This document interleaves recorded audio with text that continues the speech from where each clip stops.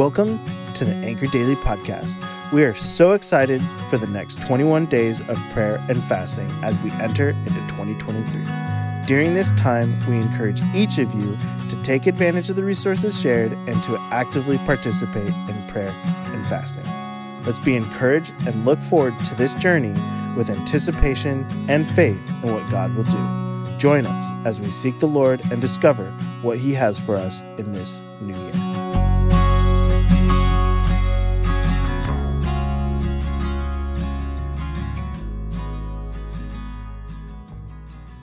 Have you entered the phase of life where your body is starting to experience aches and pains?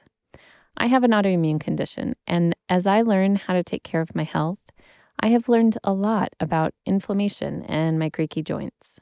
It seems that as I age, it troubles me more and more, but it also reminds me of my frailty and how much I need God, the one who never ages, because He is not finite. He has no limits. This is the generous God we've been reflecting on this week as we pray through John 3 together. This is Sarah Landon, and I'm so glad you're joining us today. At first glance, it may seem hard to draw out of our text in verses 22 through 36 the concept of a generous God. But let's take a minute to dig a little. We find ourselves in the midst of a discussion between John the Baptist and his disciples. They've noticed that Jesus is baptizing and drawing the crowds away from John, and they seem kind of upset about it. John helps shift their perspective. In verses 27 through 30, John says, "A person cannot receive even one thing unless it is given him from heaven. You yourselves bear me witness that I said, I am not the Christ, but I have been sent before him. The one who has the bride is the bridegroom. The friend of the bridegroom who stands and hears him rejoices greatly at the bridegroom's voice. Therefore, this joy of mine is now complete. He must increase, but I must decrease." In other words, all that John had in the first place, all the attention, that was from God. It is right that God is shifting the attention to Jesus. It's not a bad thing. In fact, it is cause for celebration because He's the one we were excited about in the first place. So John ends with, "He must increase, but I must decrease." Jesus needs to be in the spotlight. It's time for John to exit stage left. God, in His generosity, allowed John to help usher in the Messiah, to help prepare hearts to follow Him. John stewarded his calling well, and people naturally followed Jesus as it became his time.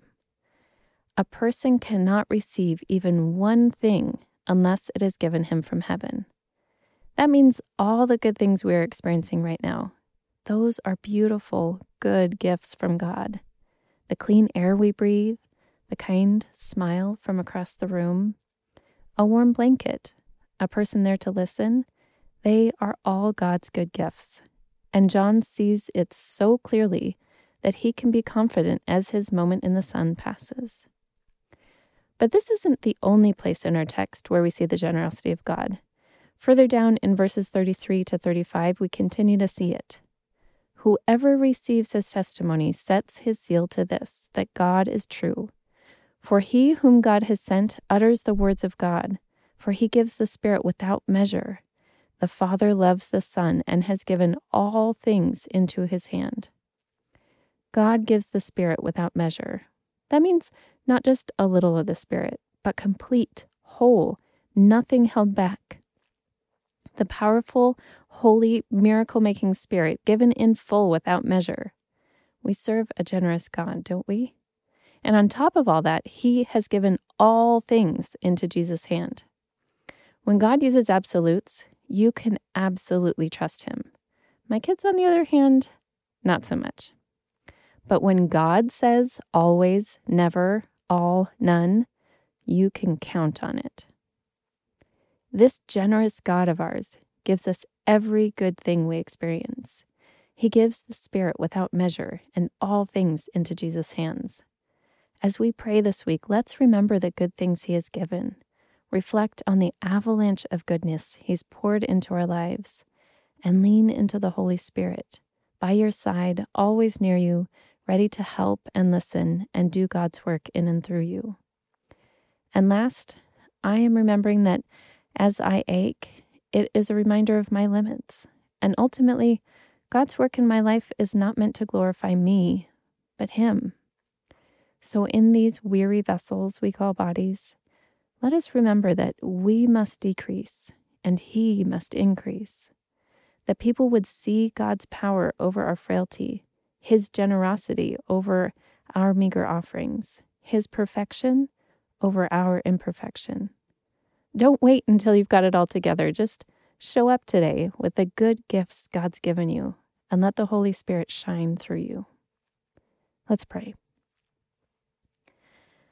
Heavenly Father, I could spend all day thanking you for the goodness you've poured into my life, but today I am most thankful for the Holy Spirit, whom you have given fully to Jesus and freely to me. I am not enough, but you are more than enough. Let people see more of you and less of me. Amen. Thank you for joining us on this 21-day of prayer and fasting journey. We hope that you've been encouraged and moved. As we continue to rely on God and listen to His Word, we pray that you've been filled with His presence and guidance. May God continue to bless our journey and guide us in the weeks to come. Please don't forget to like and subscribe to our podcast for more updates and encouraging